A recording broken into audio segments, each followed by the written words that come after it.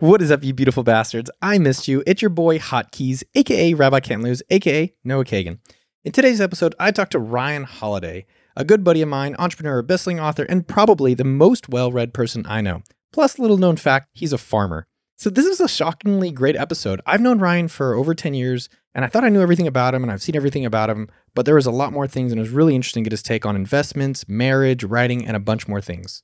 It's no surprise that his latest book, Stillness is the Key, might be his best work to date. Definitely go check that out. If you ever want to learn about how authors make money and more, you'll love this episode. Here's 3 major things you're going to take away. Number 1, step-by-step how Ryan created publicity for his new book. 2, his must-read books before you die. And 3, Ryan's stoic journey and why professional athletes eat it up. Enjoy those 3 things, plus a bunch more ear nuggets along the way. Before we jump into the conversation, go check out okdork.com/31. I am giving away all of Ryan Holiday's books. Yes, including his newest book, Stillness is the Key. Go check it out, okdork.com/31. It's free. Also, special free show shout out to listener Jodpod of the United Kingdom. Hello, Queen. He left a review saying, Noah's show is consistent value and keep it up. Oh yeah, dog, I will keep it up. Thank you so much. If you want to shout out in a future episode, leave an iTunes review. I love you, and I check every single one of them. I Googled your net worth. I was like, let me think about fun things to come talk about. Okay. But did you get the page taken down? No, I've never Googled that before. What does it say? So it said yours was 6.5. There's like celebrity net worth. How would they possibly be calculating I don't know. I don't think that's what it is. This is actually one of the main topics I wanted to go over is money. Okay. Right? Because I think we've talked about money. And, Yeah. let's take it back to the beginning. When you were in New Orleans, I think Trust Me Online was starting to come out. New Orleans. It's New Orleans. Yes. This is like some Manchaca shit. All right.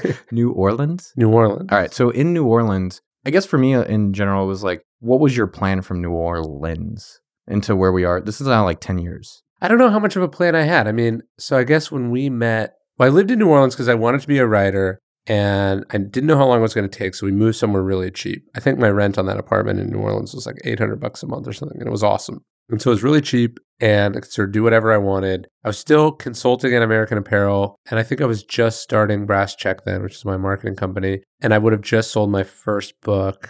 I got a decent amount of money for that. So that was like the first sort of life-changing amount of money that I gotten. But I think I was still figuring it out. I didn't know that I'd write this many books since then. I didn't know that they'd sell the way that they sold. I didn't know, I don't even think I'd done any public speaking yet then. So I was still really early on it. When we met, I was probably 24. So a lot of it was still remained to be revealed. I think everyone's looking for paths to copy. Yeah, sure. So it does seem like you chase smaller money in a way where you're doing like a $20,000 speaking gig versus like doubling your marketing agency or focusing on a book or focusing. And so yeah. I guess I'm curious how you think about your revenue channels. And what I always think about is like, what does like the end of this look like, right? So like, let's say I double the size of my marketing company. It could increase revenue significantly, but chances are I'll have to do a bunch of things that I don't like doing that take me away from the main thing I do like doing, which is writing. We were talking earlier about office space, or now I'm dealing with client meetings, or I'm dealing with I've always been relatively leery about overhead and about things that I have to be responsible for, because the main thing that I do, which is writing, requires a certain amount of freedom and sort of lack of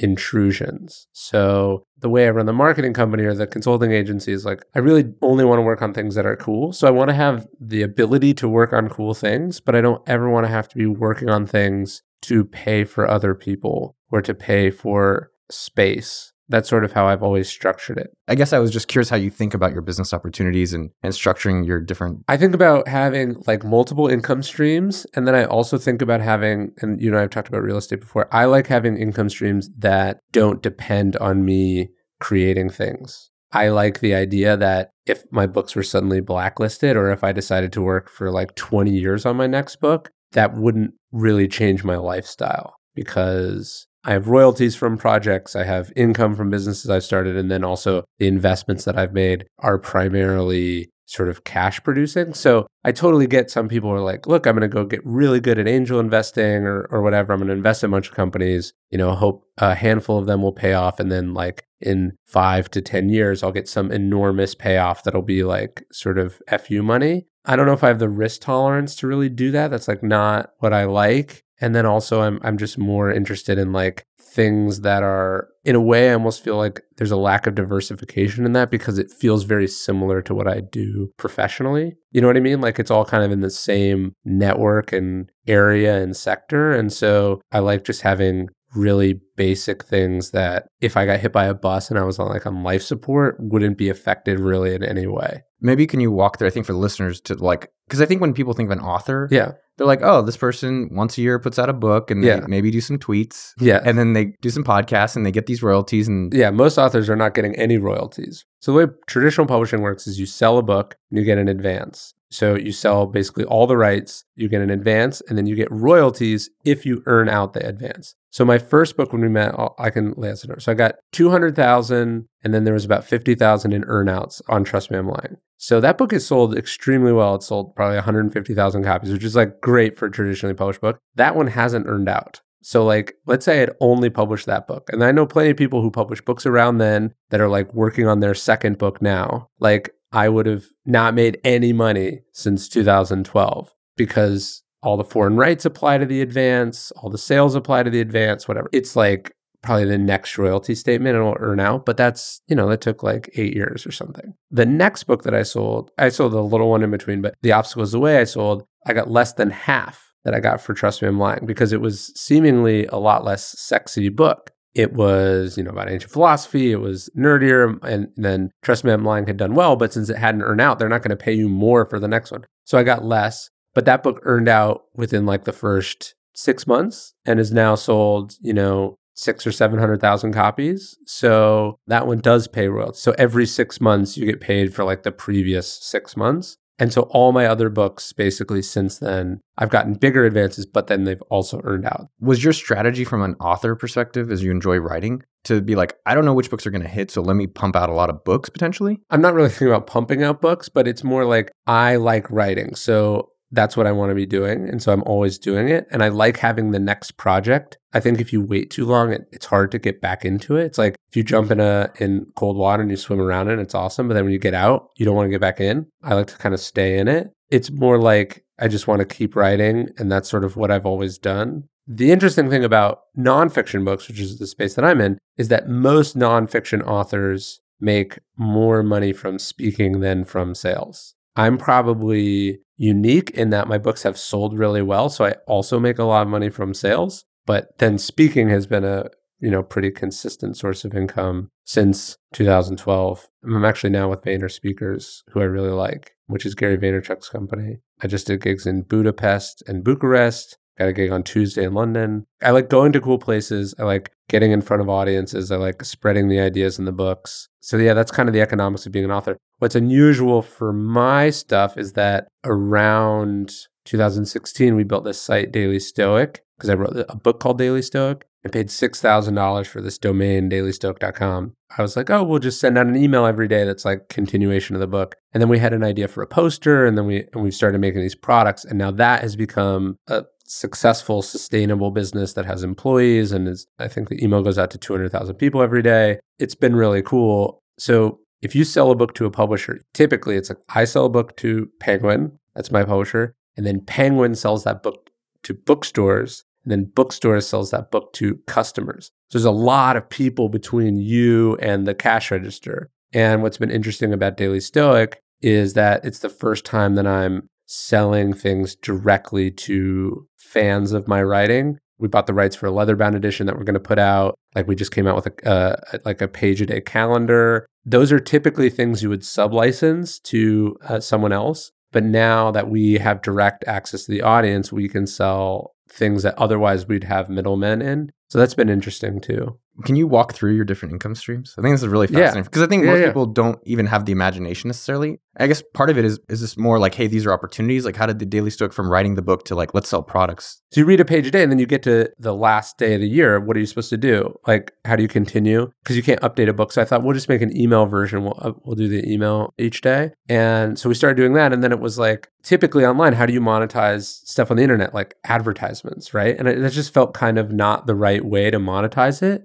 How do most people monetize brands online then? It's let's sell t-shirts. That felt really cheap and crappy. I didn't want to do t-shirts. And so I thought well, what are actual things that would be philosophically meaningful and advance the ideas in the book. So like these are the coins, right? Did I give you one of these? Yeah, a long time ago. That was like one of the first products we made. And it was like, just the response was just like overwhelming. Like I made it for myself primarily, but then it was like, oh, now we actually have like a way to sell it. So that's like a big part of the revenue for the stuff. But to go to your question about revenue streams. So I guess like as an author, it would be book advances, book royalties, speaking, and then consulting. And then I guess it would be products related to Daily Stoic or courses or things like that. Do you have courses in Daily Stoic? Yeah.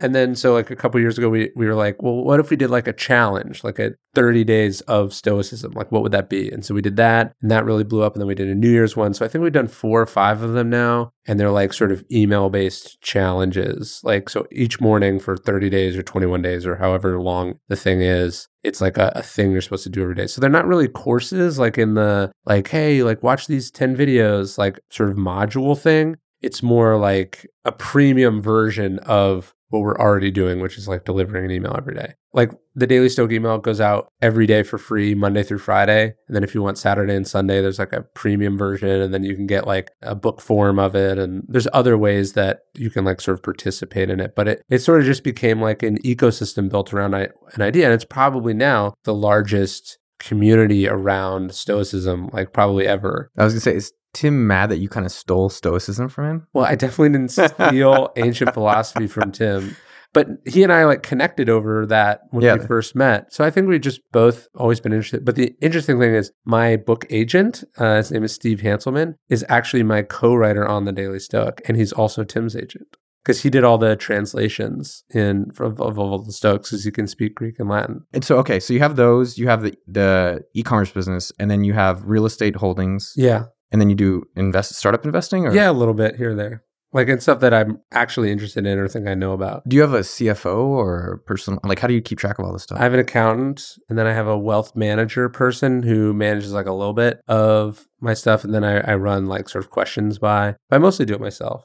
But yeah, the idea is like, okay, so you're getting income from books and speaking and whatever, and, you know, provided you're not spending it all. Where are you putting it? I wanted it to be in sort of steady passive income generating things so that I could, like, the reason I was able to take half the advance for Obstacle that I took for Trust Me was that I had, you know, my own business. I had speaking, like I was able to go like, the money that you're advancing me is not important. Do you know what I mean? Because like you have other ways, I have income. Like, so it really is an advance, but like if the advance was 0, it would be the same because I know it's going to work out the back end. And then do you find people, or do you already have people to run these businesses? So Brass Check, which I started as a marketing agency, where Brass Check has sort of gone, we worked with all sorts of big authors and brands and companies over the last like 8 or 9 years. But then it was sort of like, if we're actually good at this sort of marketing consulting stuff, why are we just selling our services to other people? It was like, why don't we just do our own things? So Daily Stoic is kind of like,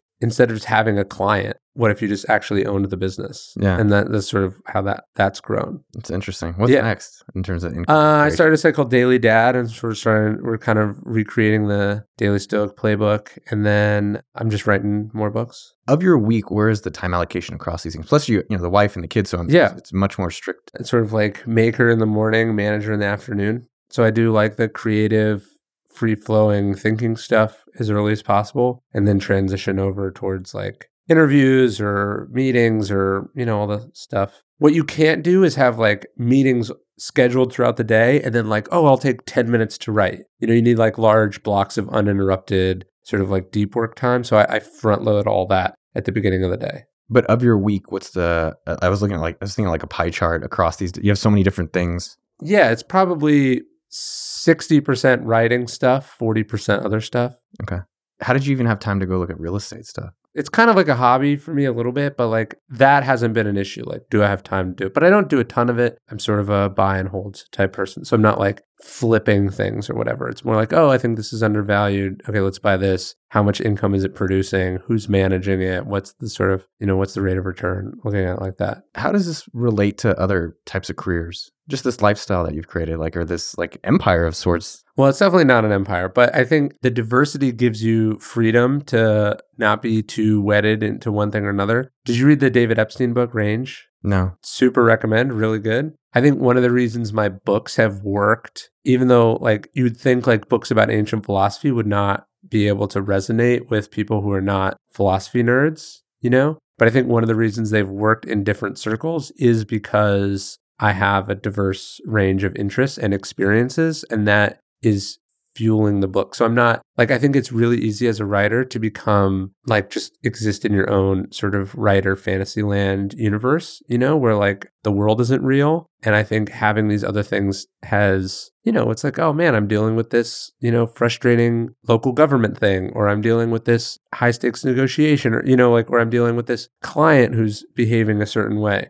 Like I'm getting different glimpses into like how people work and how the world works and how things go. That's giving me insights that make the writing resonate with actual people because it's not theoretical. I think what a listener would imagine, and I think what's really a great takeaway is that do the majority of the thing that you really love doing, but create some level of security so that you can do it without any risk. Yeah, it's like, because with Brass Check, we consult with lots of authors. So every once in a while, I'll hear from someone who like 12 years ago will have written a book that sold like 2 million copies. Like that's great, but like the economics of books are not that life-changing. You can very easily kind of fall out of the game, or you can very easily like now you're just like at zero. Do you know what I mean? And so like having different things and different irons in the fire, I think it's also kind of an insurance policy because you don't know. You know, I'd almost say like a lot of common advice, or I can imagine when your next book's like one thing is the thing, like that's Ryan Holiday's next book title, would be another piece of advice though, which is like, hey, if you're good at writing, just spend all your day writing. I do also appreciate that you're like, I'm learning through the consulting, I'm learning through trying to do like this e-commerce type businesses, I'm learning through other things. Running an e-commerce business where you have direct access to the audience, it gives you a sense of like who your audience is in a way that a typical author might not. Consulting and working on other people's launches, I've met people in media outlets and done things that have helped my own launches and vice versa. So it's like you're going and you're developing a kind of an expertise. I could give that away for free to a couple friends, or I could monetize it and sell it.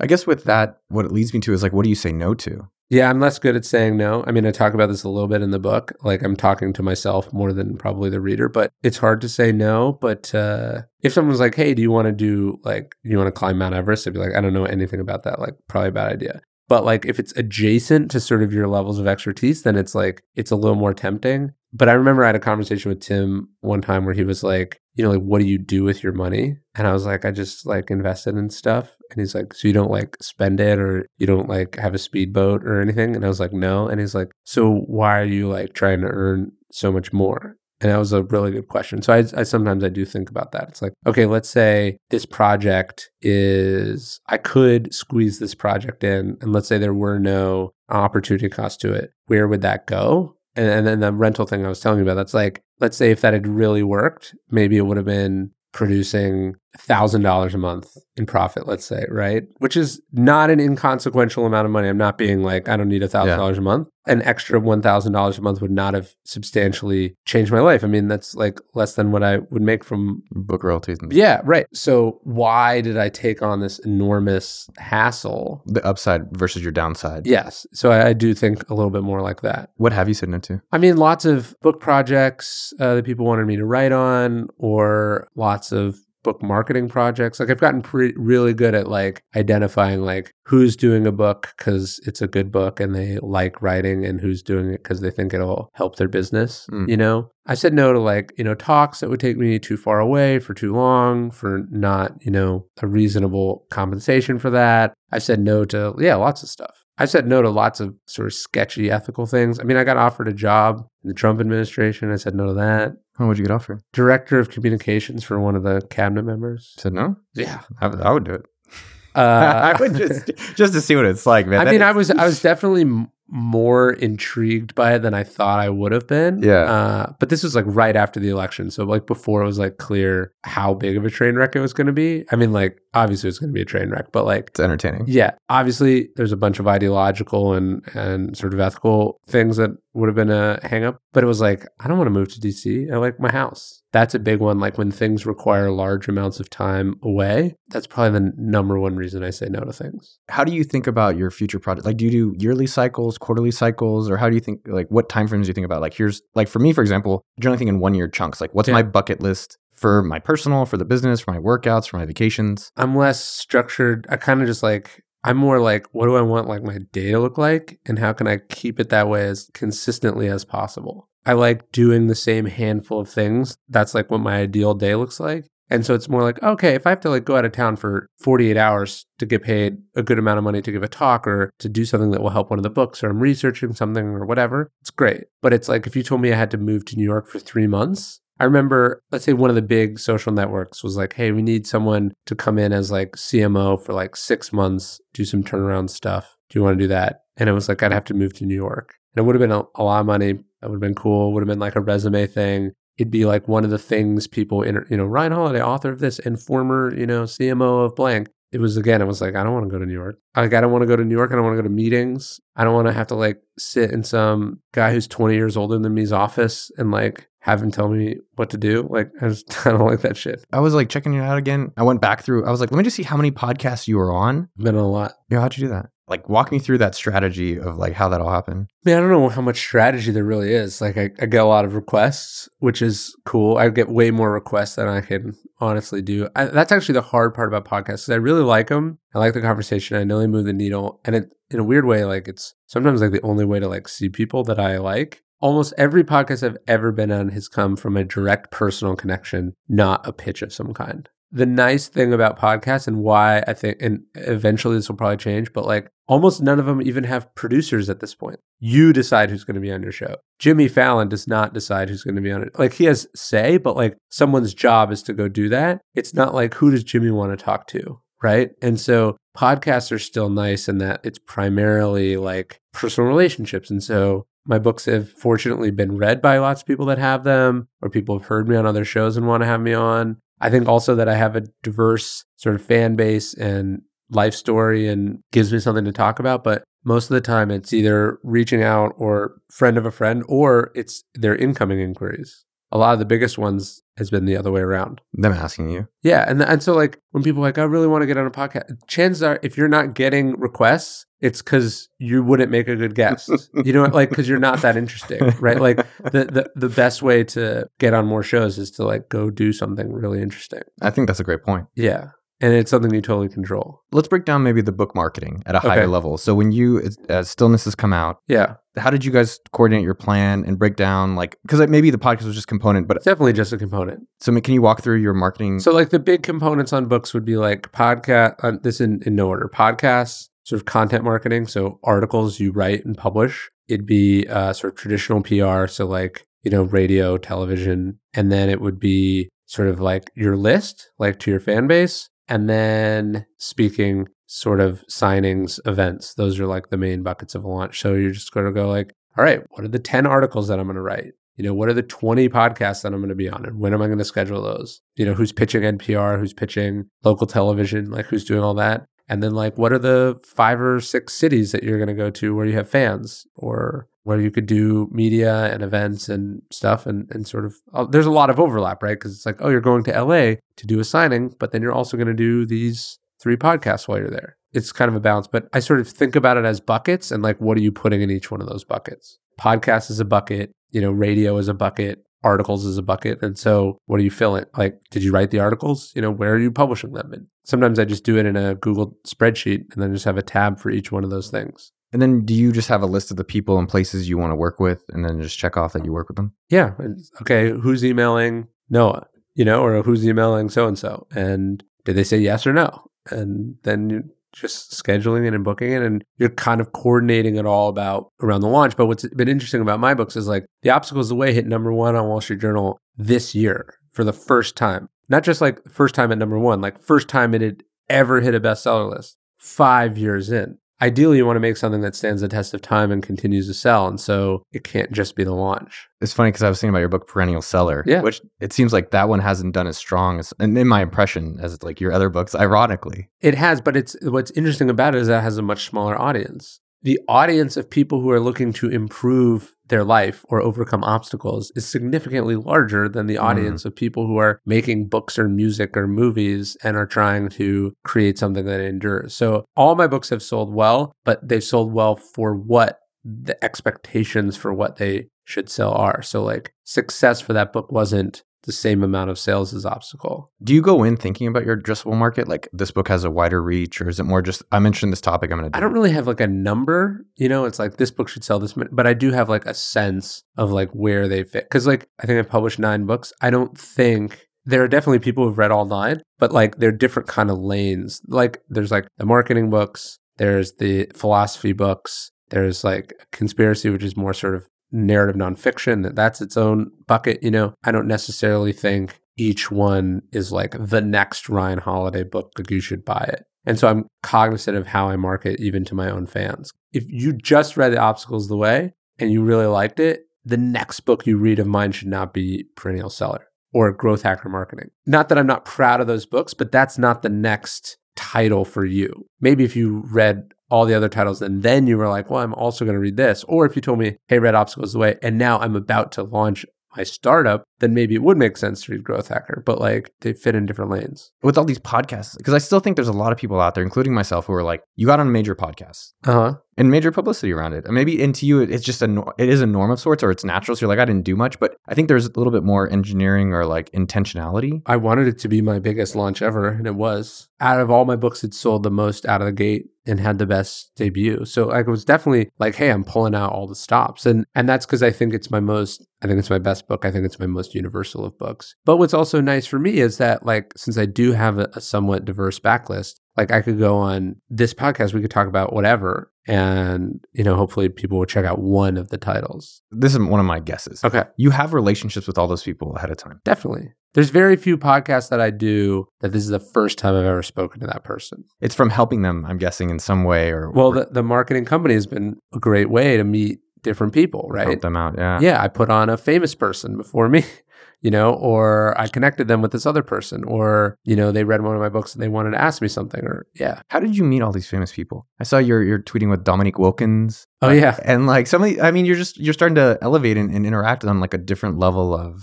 clientele. Just from the books. Like one of the really interesting, cool things about books, there's this idea like books are business cards. I kind of don't like that anymore because I think it like justifies crappy books. But I would say like writing a book that works is kind of like a weird country club type thing. There's this Harry Truman line. He says, not all readers are leaders, but all leaders are readers. What's interesting about books is like most people don't read, but pretty much all successful, smart people in every industry, whether it's like astronauts or athletes or, special forces people, they all read. It's a small club. Like if you can make a book that works, that like particularly my books seem to resonate like with sort of successful, ambitious people. You know what I mean? Like it just works. Do you know what I mean? And it works for those people. So I hear from them. Like, I don't know, if I'd written the 5 love languages, maybe I wouldn't hear from people the same way. It'd probably be helping more people, but it'd be helping more people at sort of a private individual level. And there wouldn't be like,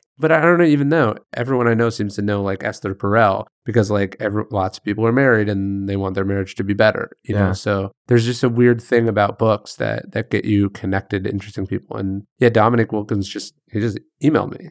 I was like, holy shit. I did hear though that in some of your sports, because it seems like you've gotten almost a niche in like professional sports teams are really into your book. Someone mentioned, I literally don't remember who, that like you mailed them your books. Well, yeah, I've given away lots of books to So sports. Can you maybe tell about that? Because I think there's something interesting that is then trickled down to those people reading. And it's almost like Mark Manson's book, where I think people show off that they've read the title. Yes. By the way, on this networking thing, you know what I would say is an underrated thing, and I'm probably spoiling it by saying it. Being verified on Instagram and Twitter is like kind of a big deal. Like, not like it's for your ego, but like those social networks let people who are verified communicate with each other much more easily. So like most of the athletes or well-known people I've known, usually it starts like they'll DM me or I'll see that they're following me and I'll DM them. And it's like, oh, hey, like shoot me an email. I don't know him, but like if you're like, how'd you get in touch with Brad Pitt? There's no like communication medium. You're in touch with Brad Pitt? No, I'm like, saying I'm not. That's cool. No, but like Brad, if Brad listens. No, just tell him Brad, hit him up. Hit up Ryan. Like 20 years ago, how would you get in touch with a professional athlete? Their agency, you would like your agent or something. Shout at them as they were walking, to their car. Like there's nothing you would do, but like social media does allow you to connect with people more easily. I wonder for other people how they could replicate that, even if they don't have that status yet. I was hoping you just share a little bit more about the sports marketing. Oh, yeah. So what happened was the book started to work I started to hear from sort of early adopters in professional sports. Like guys like Ben Kenyon, but not him, but people like Similar. him in that position of like strength and conditioning coaches or mental skills coaches. They tend to be on the cutting edge of like what's coming out, what's interesting, what can help the players. So I started hearing from people like that. And so whenever I would hear from them, I'd be like, hey, that's so awesome that you like the book. What's your address? And they'd be like, why? I'd be like, I'm going to have the publisher like send you some more copies. You can give them away to whoever you want. And so we probably gave away like several thousand copies of the titles by this point. If your product works, it's usually the best marketing. But the problem is you're asking people to pay upfront when they don't know that it works. So it's like, why is the first month of Netflix free? You know, it's because like they know once you watch Netflix, you probably won't cancel. And books are like harder to watch than Netflix. You know what I mean? Like books are hard to spread virally. But ironically, I bet 8 out of 10 of your favorite books you heard because someone else told you they were good. Yeah. Not because you saw them in the New York Times or like you saw an ad or you randomly bumped into it in a bookstore. It was like Someone read it. Yeah. yes. And so like if you want that to happen and you want to supercharge it, you got to have lots of people read it. Yeah, because I have seen some celebs, like I guess these sports guys, mention in their stories, like, hey, I'm reading this book of yours. Yeah. But I think a lot of people assume you write a great book. Yeah. And people are like, well, I guess just people magically read it. And I hit up some friends and I get on a podcast. But I think there's also a level of effort that you're putting in that people are ignoring. Well, yeah. So I wrote a book and it did, just because it was good, land in sports. Like I did not consciously go, how can I get people in sports to read it? Once that spark was there, then I definitely blew on the flames. And then I poured like gasoline on it. Then I wrote articles that I thought would resonate with people in sports. And I did, you're talking about what podcasts to do. Like one of the things I'll think about, like if someone's like, hey, do you want to do this podcast? And it's like the 500th personal development podcast, like probably not, you know, but if someone's like, I have a podcast for special forces operators, or I have a podcast, you know, I'm a strength and conditioning coach and I have a podcast, maybe I would be more inclined to do that one. How has marketing changed for books since when you started to where it is now? I mean, when I started, Amazon was big, but like now Amazon's like the vast majority of all book sales. So like you're really just selling on Amazon now. Like, I mean, bookstores are really important. And so I just did this tour to bookstores and I love independent bookstores. But the reality is like most people buy their books on Amazon. So even just like how you design a book and how you write a book and what the cover, like when people are like, oh, what do I want the back cover of this book to look like? You know, they're thinking about like someone discovering it in a bookstore and holding it up and smelling it. And it's like, how's the thumbnail look on Amazon? Like that's where 99% of people are going to see it, you know? So it's just really understanding like where the customer is. You said that to me in the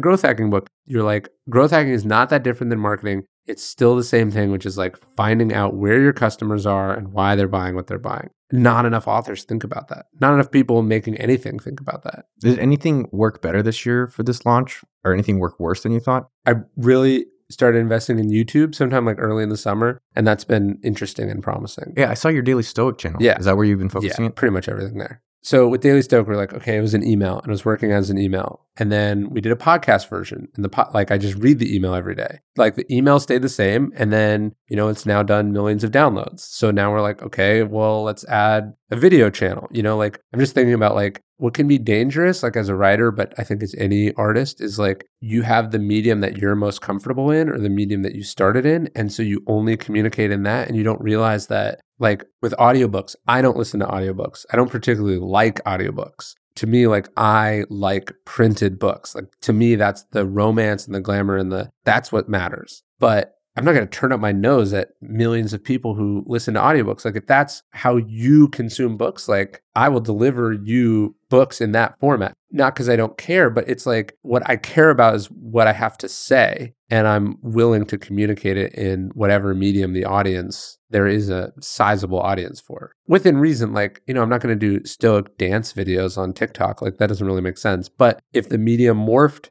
in some way and it became reasonable to produce content there, I'm not going to pretend I'm too good for it. That's a good point. I like how expanding. I think sometimes, especially if I've gotten older, is thinking about relevancy. Yeah. I think there's a balance of chasing all the new trends, like TikTok, for example, is like the newest Snapchat. And we never did Snapchat because it didn't really make that much sense for our audience. Did you guys do Instagram for Daily Stoic? Yeah. I mean, Daily Stoic has 400,000 Instagram followers. And that's like a really big driver of readers. It'll be crazy. So we're at Daily Stoic, right? And we post Stoic quotes every day. One Stoic quote, Daily Stoic. And then every once in a while, we'll post like a page from the book. like from the book, The Daily Stoic, and people go, what book is this? You know? And I'd be like, the Daily Stoic. And I'm like, oh, I'm going to check that out. And you're like, this is why we have this Instagram account. Because like I live in a universe where in my universe, you subscribe to the Instagram account because you read the book. Yeah. Right? If you're 16 years old, that's not the universe you live in. You don't live in a universe where you walk through airport bookstores, you know, or where you read the New York Times or, you know, like for you, like Instagram is your introduction to the world. That's how you find out about Gateway stuff. drug, yeah. So, and I see like other Stoic people, like one of the knocks on my books that go, oh, he's just popularizing philosophy. It's like, seems like a pretty good thing to be popularizing. Do you know what I mean? Like that's not insulting me. Like I take a lot of pride knowing that using the channels that I use, I've introduced a lot of people to my books, and in introducing them to my books, I've introduced them to my favorite books, which is, you know, the classics. There's a lot of people who write books and that think their book is great. Yeah. But don't have an audience. Like, why do you think that your messages resonate differently or so strongly with a lot of people? Like with sports athletes and, you know, all these different types. I don't mean to be flip about, but a lot of books are not great. Like I read lots of books and I don't get to finish most of them because they're not very good. And I'm not saying that I'm better. I'm just saying that like lots of authors don't do the job. Most TV shows don't work because it's really hard to make TV shows. You know, most movies don't work. Most videos don't get an audience. It's like, it's hard to make stuff that works. Books are a weird thing because like, everyone thinks they can do it. It's like everyone thinks they have a book in them and everyone definitely thinks they have a children's book in them, you know, like, so there's like kind of. Are like you going to do it? No. Oh, okay. But there's like an arrogance there. Like people are like, oh, I'll do a book. And then their book sucks because like, it's really hard. If I was like, I'm going to start a company that's going to have a suite of digital tools for publishers. Like you'd be like, you're going to get destroyed. Like you can't just do that, right? Or if I'm like, hey, no, I'm going to start a tech company or whatever. Like you'd be like, do not go into this so lightly. This is like a really hard thing. But like if someone's like, I think I'm going to write a book, everyone's like, you totally should write a book. Like good job. Like it's really fucking hard. Dude, in 10 years when we do this again, you'll be like, I have a children's book and a coloring book. That's a really good point. I mean, I remember talking with Nick from Alinea. Have you ever been to Alinea? No, what is it? Literally one of the best restaurants in the world in Chicago. Okay. He's been on the show and Tim's and a few others and just really interesting perspective on people like, I'm going to start a restaurant. Yeah. Well, not just that, but I asked him, I said, you know, your food is literally some of the most unique food I've ever had in my life. Most food now, it's like, okay, you have foam and you have truffle. I get it. But what he said I thought was interesting, and you said it for yourself, to be a great writer or to be a great restaurant, you have to go taste a lot of food. Yeah, you have to go read a lot of books. And I think there is that impression that people are like, well, I just read a book and I can write a book, but how much time are they spending reading others to understand? So I do like lots of consulting. So like most authors I can't work with. So it's like, okay, let's just get on the phone. We'll do like an hour consulting session. And I'll be like, okay, look at your book, right?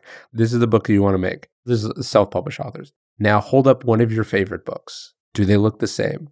And it's like, no, you have a crappier cover. It's like they made it and they never stopped to even think about what books look like. Like this feels vastly inferior to like even mediocre books. You don't think that's going to harm your chances of success? I'm not saying you can't be successful, but like if you open most books, it's like paragraph, indent, next paragraph, indent, next paragraph, but there's you open a self-published book and there's like line breaks between the paragraphs, like it's an online article. Like they didn't even think about how most people have been consuming books for hundreds of years. There's an arrogance and entitlement to what most people do. And I think that is why a lot of them don't work. Interesting. Do you discourage people from writing books? Yeah. It's kind of like that Fight Club thing. If I can discourage you from it, then you shouldn't have done it. I think one of the things that you made me reflect on for you personally is just how much you are outputting. I see you a lot. Over 10 years we've known each other, I still see you writing. Too much?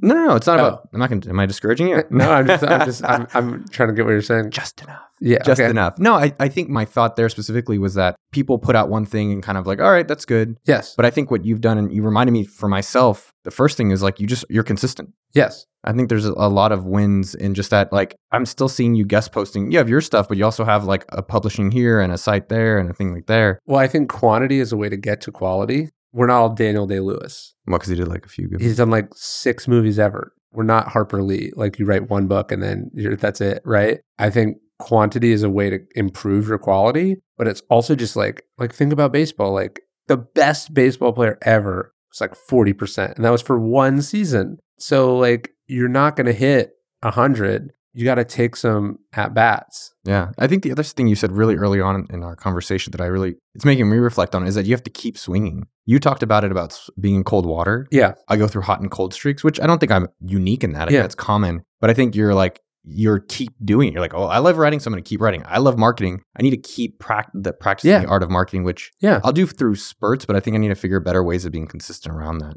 for myself. Yeah.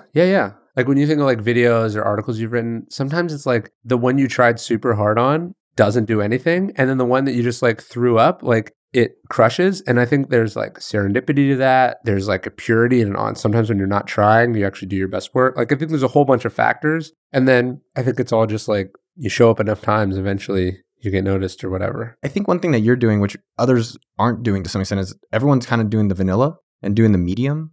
Like they go to the middle of like, here, I'm going to write an article about my whatever topic, insert thing or whatever business they're doing. And they're like in the middle. And I think you've actually done a good job. I want to remind myself and the listeners to just pick an angle. My sort of thing is like, do the things that only you can do.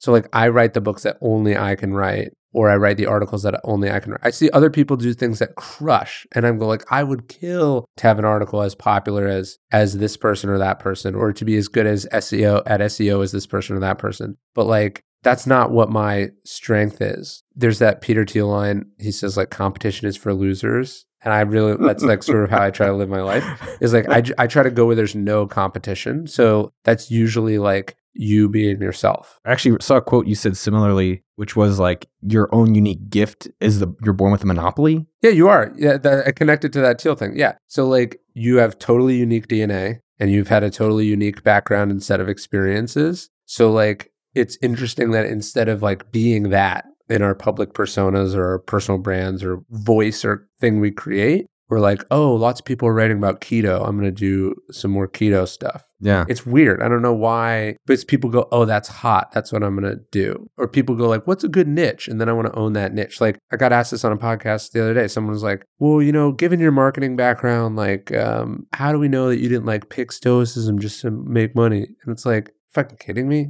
It's like the worst niche you could possibly pick. Like I did not pick ancient philosophy because I thought it was lucrative. Like I picked it because I was really interested in it, and it was what I was fascinated by, and it's what I wanted to make work. And it's only seen now as a lucrative niche. And like I see people, there's all these self-published books about stoicism, there's blogs. I now see other people's book proposals that mention my books. But when my books were in their proposal form, the publisher was not like, yes.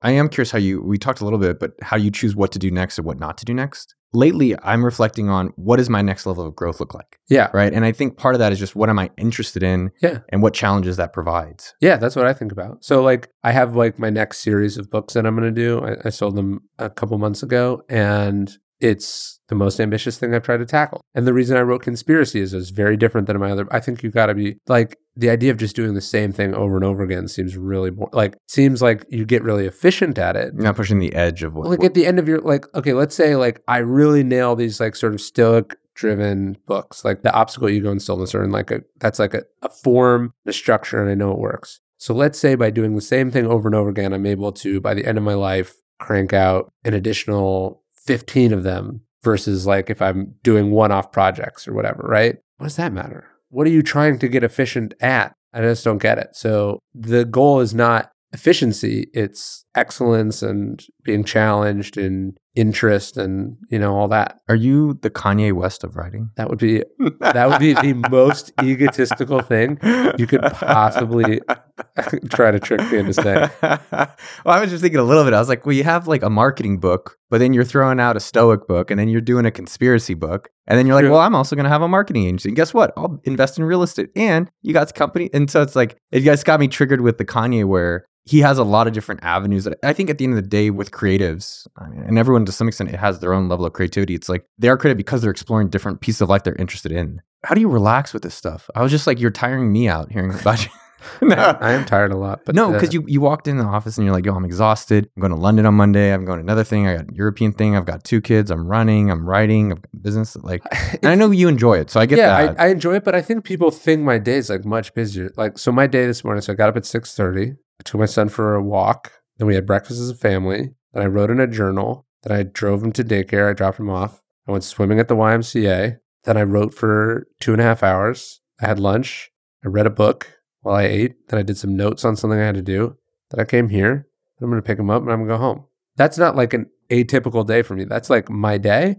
And people might go, oh, that's really relaxing. No, if I can pile up a lot of those days in a row, that's how I'm able to produce. It's actually being on the road basically 6 weeks for the book. That's been the problem. I think people underestimate just like what decent, consistent effort can produce. Like people think like you get rich by investing in some startup that grows super rapidly when it's like the second richest man in the world is like Warren Buffett, and he invested in like railroad companies and insurance companies and he let it compound over like 65 years. Like really how you make money is consistent, steady, compounding gains. I tweet just different things I'm thinking about. One of my most popular tweets this year is about how the most successful things are boring. Yeah. I know for me, I still, as much as I know that, it's really hard.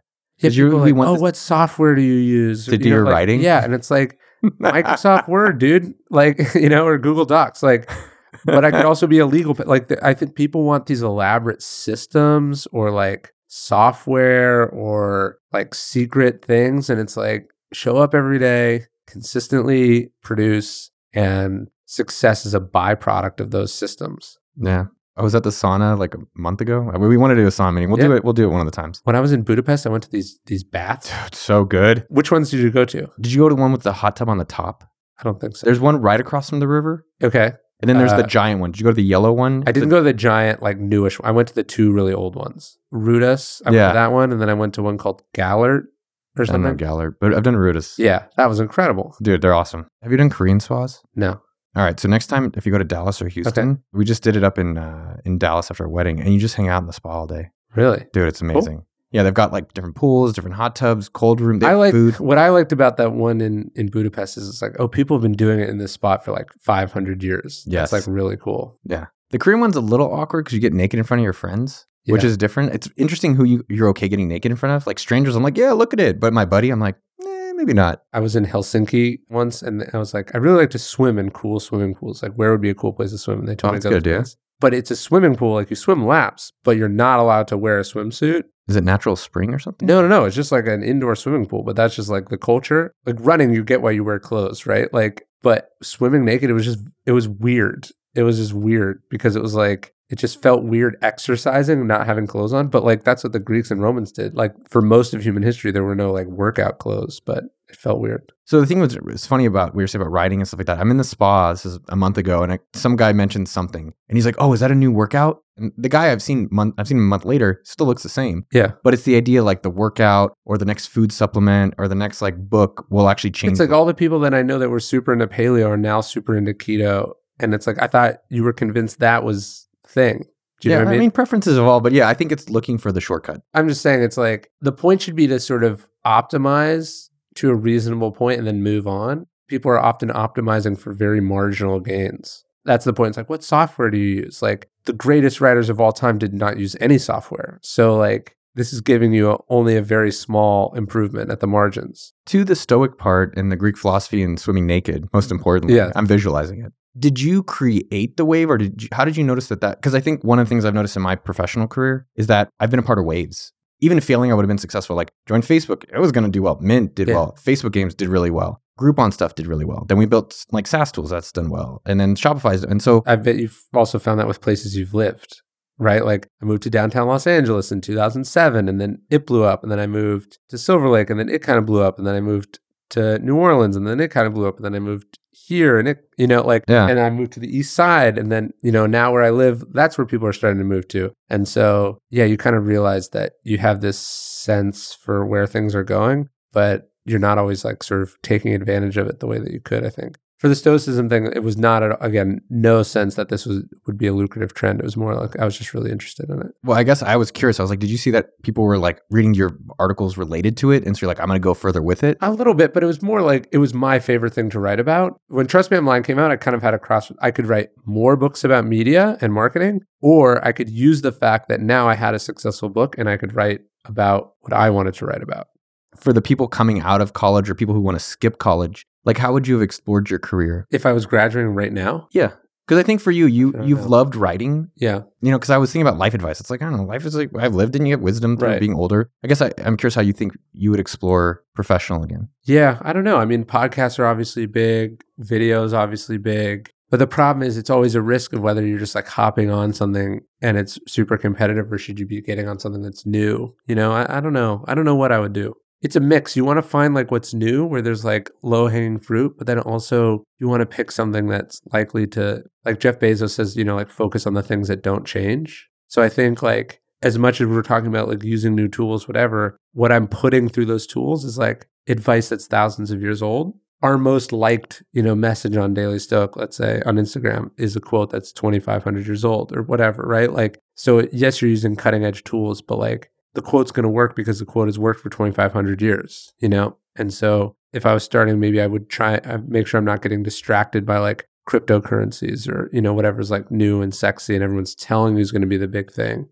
Well, I also think it's finding the things that you just are doing for free. Totally. Like I've been blogging since 2000, mostly for free. Right. And it's just been a way for me to promote things or connect with people. Yeah. Like I met Tim because I was blogging. Like it Right. wasn't, and that was before anything ever happened. Yeah. Yeah. Would you do it for free is a good, like I would definitely write books for free. I wouldn't speak as much for free, but I would do some speaking for free. You know, I'd write emails for free. I'd do most of what I do for free. I like that you do the consulting part because I think that keeps you fresh and it also brings you new ideas. All right, so relaxing, just you do your day. I like that though. So you structure and is your week pretty much consistent throughout that? Yeah, Saturday and Sunday are the same as Monday. So Stoicism, a lot of it is like, oh, have no emotion, blah, blah. I don't even know. Like part of me hates it. Part of me likes it. I'm not even going to go into that with you. All right, good. But I guess what I was curious about was specific times that you've felt jealous or disappointed. One of the reasons I quit Facebook, I have it because we have a group on Facebook that we use. But basically, in January of last year, I just started a new account with no friends that I only post in this one thing on, and I don't use it. It was that I was getting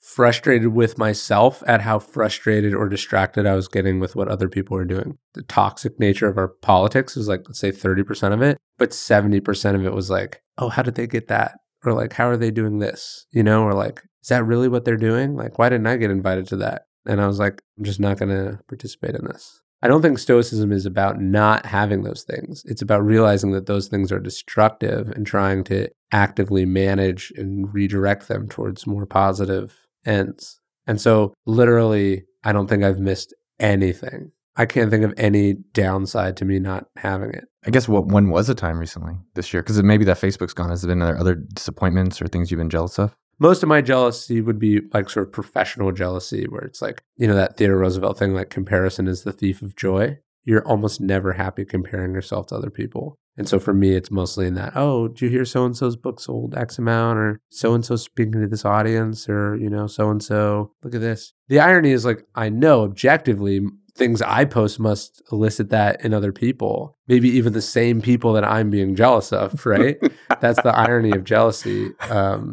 That's awesome. I just imagine both of you jealous of each other. Yeah, it's totally what it is. And so I kind of try to walk myself through it. But most of all, I just try to cut off sources of it where it tends to be like encouraged. With this book or any of your recent books, has there been disappointments or like you didn't get on shows or the book didn't sell as much or you didn't get a deal? I wish Conspiracy had sold more. I think Conspiracy is my best book. It's definitely, I think, my best writing. It was the best reviewed. Compared to most people's books, it sold very well. Compared to like Bad Blood, which came out at the same time, I'm like, what the fuck? You know? But you got to go like, did you write the book you were capable of writing? Did you write the book you wanted to write? You know, did you say what you wanted to say? You know, would you have been willing to say it differently to sell more copies? You know, like, so at the end of the day, I'm happy with it. But like, there's certainly moments where you're like, why is that book in the front of the bookstore and mine isn't? I think one thing that you're doing that I just want to highlight for others, and I'm curious how you think about it, is that you're also still selling your original stuff. Of course, yeah. I know myself, it's like on to the next one and on to the next one. Like I was talking with a person yesterday and he's like, people are only buying my merch when I have a new limited edition. Yeah. So I guess how have you addressed that or thought about that? I think it's about making things that are timely, both timely and timeless. And then realizing that for people who have never heard of you, all your stuff is new. So yeah, people be like, is it okay to talk about like, obstacle on, in this interview? I'd be like, sure. I'm not only here to promote the new thing. Like I think it's all, if I didn't think it was good, I wouldn't have done it, So like the idea that I'm only interested in it for a couple, years or weeks or whatever, I don't totally understand that. But I think that's just a good mindset for everyone to take away. Just like, hey, you have all this stuff. And I think one thing that you say is very insightful, which is if you think it's great. Yes. If you're really proud of what you've put out, like you should go out and share it with the world and go tell people. You know Tim McGraw? Yeah, love Tim. When one of my books came out, he's like, you only told your list about it like twice or something. And he's like, I know you think like you don't want to like bother them, but what that's saying is that you don't think it's that important. So let's say on this book, I probably email my list about it the most times. You didn't really do it that much. No, I don't think I did it that much. But I'm just saying, out of any of my launches, let's say I sent 5 emails or something. Yeah, it was more than usual. And you'll get one email from someone. They're like, unsubscribe. How could you do this? And it's like, I've gotten to a place where that definitely doesn't bother me anymore because I'm like, 200,000 other people did not complain. Yeah. Like they had no problem with it. And you can also look at the data that's going to help you with this because it's like, if they weren't hearing this for the first time, they wouldn't be buying it. And the link is showing that they're buying it. This was helpful for me. So like I did all these Instagram posts, all these email posts, whatever. Then the book came out and then like a week later it hit the list. And so I posted like a screenshot of it hitting the list or whatever. And someone was like, oh, I didn't know you had a new book. And you're just like, fuck. Like, so you just realize that like as much as you think you're marketing, totally, like people are way too busy and they're not. There's almost an ego in thinking that you're over marketing because like you think people are paying a lot closer attention than they actually are. We had a similar thing we had a course 5 years ago, and literally every month throughout the whole year we'd email the list, and people would be buying 12 months later, and I was just like, have you not listened? Yeah. And it was an interesting reminder. I was thinking about emails as well. If I email someone, generally it's a second or third email. You have to keep telling them that they'll actually get replies and things like that. Yes. Why do you think Conspiracy didn't do as well? Like it's a narrative fiction, like bigger audience, crazy story. Yeah, I don't know. So they're turning it into a movie. So if oh really? Yeah, if the movie happens, like I think it will still go. I mean, it sold well. Like it's in the top 10% of books of that year or whatever, like or something. Like it sold well. But I think I wrote the book that I wanted to write, maybe not necessarily like just what I thought would sell the best,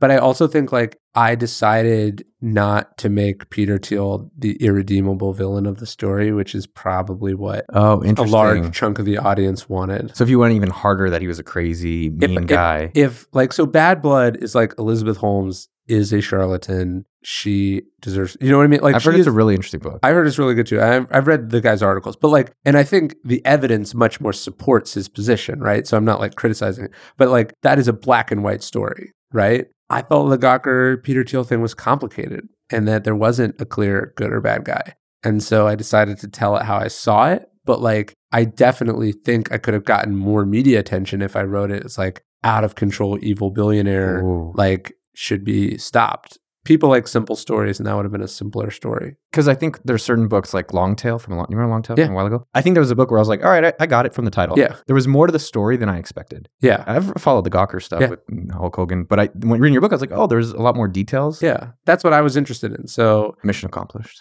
But there's some books like that, like, Warren Buffett's book, Snowball, Schwarzenegger's book, and then Tiger Woods' unofficial biography. Are these books that I'm like, I thought I read enough about them? Is that the newish Tiger Woods book? No, the one from a few years ago. Okay. Did I tell you about it? Yeah, I think you're on your. Yeah. I thought that book was spectacular. Insane. Well, because I thought, not Tiger Woods. He did golf, did well, wife, cheat, but the background of it and the crazy. So good. But I think that was similar with Conspiracy, where I was like, I think I know the story, but there was more to the story. It's continuing to sell. I think it'll keep selling. It just didn't like blow the doors off, We'll finish up with books. Because your reading list, I put it out on one of the other podcasts as a must subscribe. It's ryanholiday.net/newsletter. Reading-newsletter or something, or just go to my site. Go to ryanholiday.net, and your reading list is phenomenal. I'm doing it this weekend. Are you putting out another email? Well, yeah, I mean, I got to write it this weekend. Yeah, your newsletter thing is one of the few that because I think nowadays people are like super protective with email. So much stuff is vying for attention. That list is great. I think I'm reading one right now from that. Being Nixon. Is that you? Yes. Okay. That book is incredible. Dude, it's awesome. All right, I want to talk about, in the final thing, must read books before you die. Okay. So I was trying to think of your children before they die. What books are you like? These are the books that you've got to put on your... Do you know who Ben Sasse is? He's the senator from Nebraska. No. He wrote a book called The Vanishing American Adult, but he was talking about, he's like, every family should have a bookshelf of like the books that everyone in the family like tries to read and builds their life around. So I do like the idea. Favorite ones would be Meditations by Marcus Aurelius, Shadow Divers, great book. Dude, it's so good. The Tiger by John Valant. If you like Shadow Divers, you would love The Tiger. One of my favorite novels is his book, The Moviegoer by Walker Percy. It's about New Orleans. Have you read Fahrenbeck's book about Texas, Lone Star? No. Since you live in Texas, you should read Lone Star. The Odyssey. I think everyone should read The Tried Odyssey. that one. Okay. Did you read the Emily Wilson? There's a new translation that's pretty good. That's by Emily Wilson. That's a good translation. 48 Laws of Power. I read half of the Powers. Yeah. That's maybe why I'm not doing as well. Mastery by Robert Greene, also very good. Pick one of your books. One of my books? Just throw like Just if one of if mine? they can only read one. I think I go Obstacle. The Robert Caro books. Anything by Robert Caro. That's a good list. It's a solid list. Okay, and then books of this year. Range. That was a big one. A lot of my recommendations, I'm like, wow, I can't believe I found this book. And I'm like, oh, actually, Ryan recommended it. I take that as high praise. The Secret Race, best book this year so far. Okay. Secret Race is by Tyler Hamilton. Oh. He was Lance Armstrong's Yeah, yeah. writing mate. And it's just an insane behind the scenes of All right, what I'll that's read like. that. That was phenomenal. I liked it because my fiance is Vietnamese, but in retrospect, did you recommend this one? No. It's Robert McNamara's behind the scenes Oh. of the Vietnam War. Have you seen the documentary Fog of War? No. I watched the Ken Burns documentary, Vietnam War. Okay, you got to watch the Fog of War. You know what I read? Because I don't know how I got, I think we were living in LA, but Helter Skelter. Super good. That's an insane, like I didn't All know his anything. books are good. He wrote a bunch of good books. Because my fiance is Vietnamese, The Happiest Refugee. I didn't know anything about Vietnam. I was like, Yeah. America, just went over it. And I was like, there's so much more to Vietnam than we Of think. course. So this is one of a person's life experiences. Daniel Suarez's stuff, Delta V. You ever read this guy's stuff? It's No. all like near-fi. It's kind of like Ready Player One stuff. Oh, His books are All right. insane. I really like his stuff. Gridiron Genius, I think that was you. very good. Really, really strong. Mike is he was one of the first people to introduce my book to professional football. Was he? Yeah, he's the one that kicked it all off. His stuff is, yeah, I think I don't know if I got it from you. Did you recommend Wild Thing? Yes. That was insane. Yeah. Either Beat the Reaper or Wild Thing by Josh Bazell. Oh, and then Rocketman. Dude, Robert Kurz, I'm so glad you put me on. Best. I feel like such a schmo. So you were the one that, like, you emailed me like, hey, can you help promote him? I was like, yeah, I'm busy. So I actually reached out to him like 6 months ago. I was like, hey, I really like Did he your stuff. respond? Oh, yeah. Okay, Dude, good. he was solid. Because I wanted to help promote him. Yeah. Isn't he like the nicest human being of all time? Yeah, he's great. There's people out there, I'm like, you're a good person. Yeah. That's pretty much, that's a lot. All right, let's call it. All right. Thanks, man. Boom. That's a wrap. I hope you really enjoyed the episode. If you did, go check out okdork.com/31 to win all of Ryan Holiday's books. You can also check him out at ryanholiday.net and go buy every single one of his books on Amazon. I enjoyed Conspiracy. It's an interesting story. Next, text a friend you love them. Yo, dog, let's go play some laser tag together. And before you go, let me know what you thought of the episode by emailing podcast@okdork.com. I check out every email that is not in English. Final special thanks to Jason at podcasttech.com, as always, for making these podcasts sound so great. Thanks, man. Thanks as well to Sean, David, and Mitchell at the Dork Team. And also a special Croatian shout out to my boy Luca at Sumo this week. Just to let you know, I'm thinking of you, man. You're great. What's your favorite hobby?